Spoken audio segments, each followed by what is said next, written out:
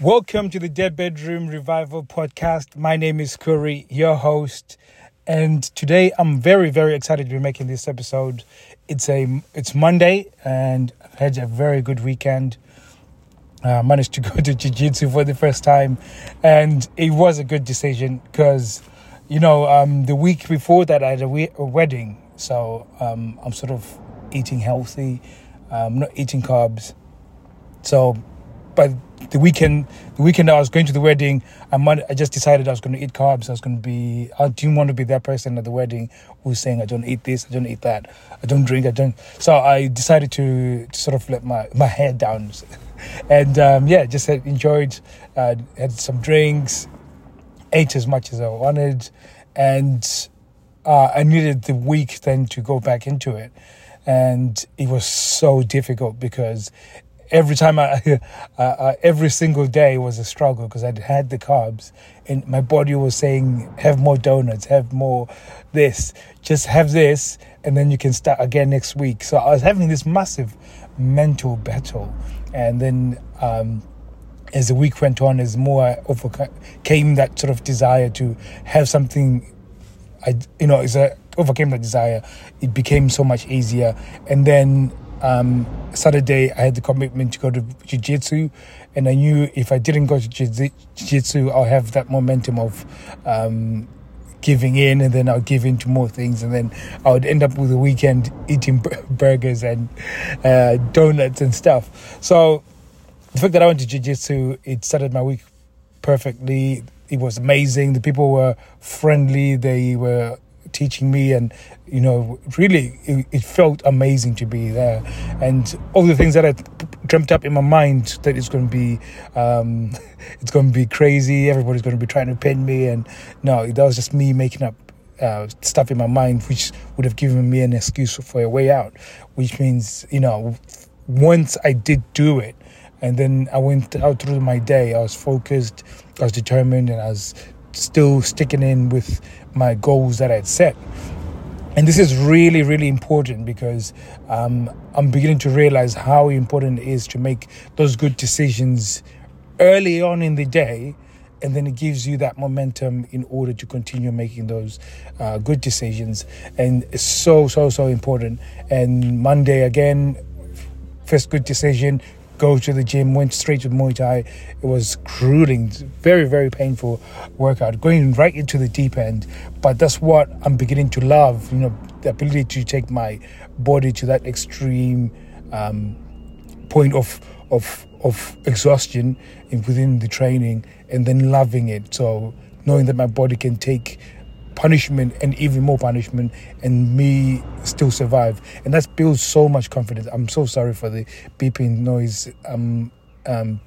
Parked up, about to go to collect my kids, and there's a car alarm going off, so hopefully it's not really interrupting the podcast. But I'm just going to wrap it up here because it's been a massive weekend. I hope you've had a good weekend, and I know you're probably listening to this maybe 10, 15 years from now, and it's maybe a different day, Friday, but hopefully having a very good week. And if not, just know that you can start gaining that momentum back by making really, really good decisions early on. And those really good decisions, I mean stuff that you normally stop you from, you have to give excuses. So for instance, if you've committed to run 5 miles a day, and then you wake up in the morning and then it's winter, it feels cold, and you just, you're battling, you're wrestling, you have to make that good decision. Once you come out and you start running, and once you start doing it, it's going to be painful, it's going to be annoying, it's going to be everything that's pushing you not to do it. And once you do it, you're going to feel so good, and it just creates that momentum for the rest of the day. Now, in terms of a sexless relationship, it is amazing because you've got, and I'm beginning to realize this, and hopefully in the next few months, I'll be going into deep dive researching to see, because I'm beginning to believe sexual desire is just energy. And because it's energy, you can redirect it. And I was thinking of a story with me and my young brother, and we were just really young. I think it must have been 5. We managed to pick up a lighter, cigarette lighter, and we were playing with this thing, and you get there, and then you get the flame, and it was amazing. It was just really amazing that we had this little thing that we can play with. And I remember we're just using it in the house and lighting, just lighting and just getting the flame. And we decided, let's find a dark place so we can switch it on and then see how much light we can get. And stupid enough, we went underneath the bed and then turned it on, and then something to catch on light, and literally the bed became on fire. And then we had to run, get to the kitchen, then poured water, and then the fire went out. And I say this to say that, you got this energy, if it's redirected to the right place or to a different use, all of a sudden it becomes amazing. So if you're cold and then you had firewood and then you used it, it could keep you warm. If you were, putting candles around the house so you can illuminate the house, it's amazing. But putting it under the bed, not a good idea. And this is what we do. We so focus on this sex to the point that this energy that we just focus it, and then it starts destroying our lives in terms of just the way we think throughout the day, your confidence, your self-esteem, and just the way you look at life, and you feel hard done by, and you look at yourself and you think it's her fault, there's something wrong with her, and why have I been dealt this sort of bad situation? Was it a bait and switch? All these thoughts come to your mind, but at the same time, if you realize that it's just sexual energy, and when you focus it on other things like training and learning and really getting your mind engaged in something else that isn't sex, the weird part about it is that you start getting more sex, which is absolutely weird, because that's what's happening.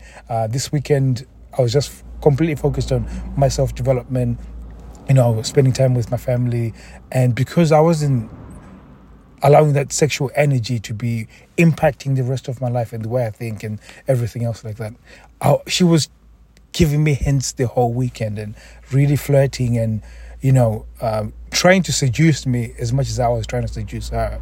And this is why it becomes very powerful to get that the less focus that you put on it, the more you become attractive and irresistible.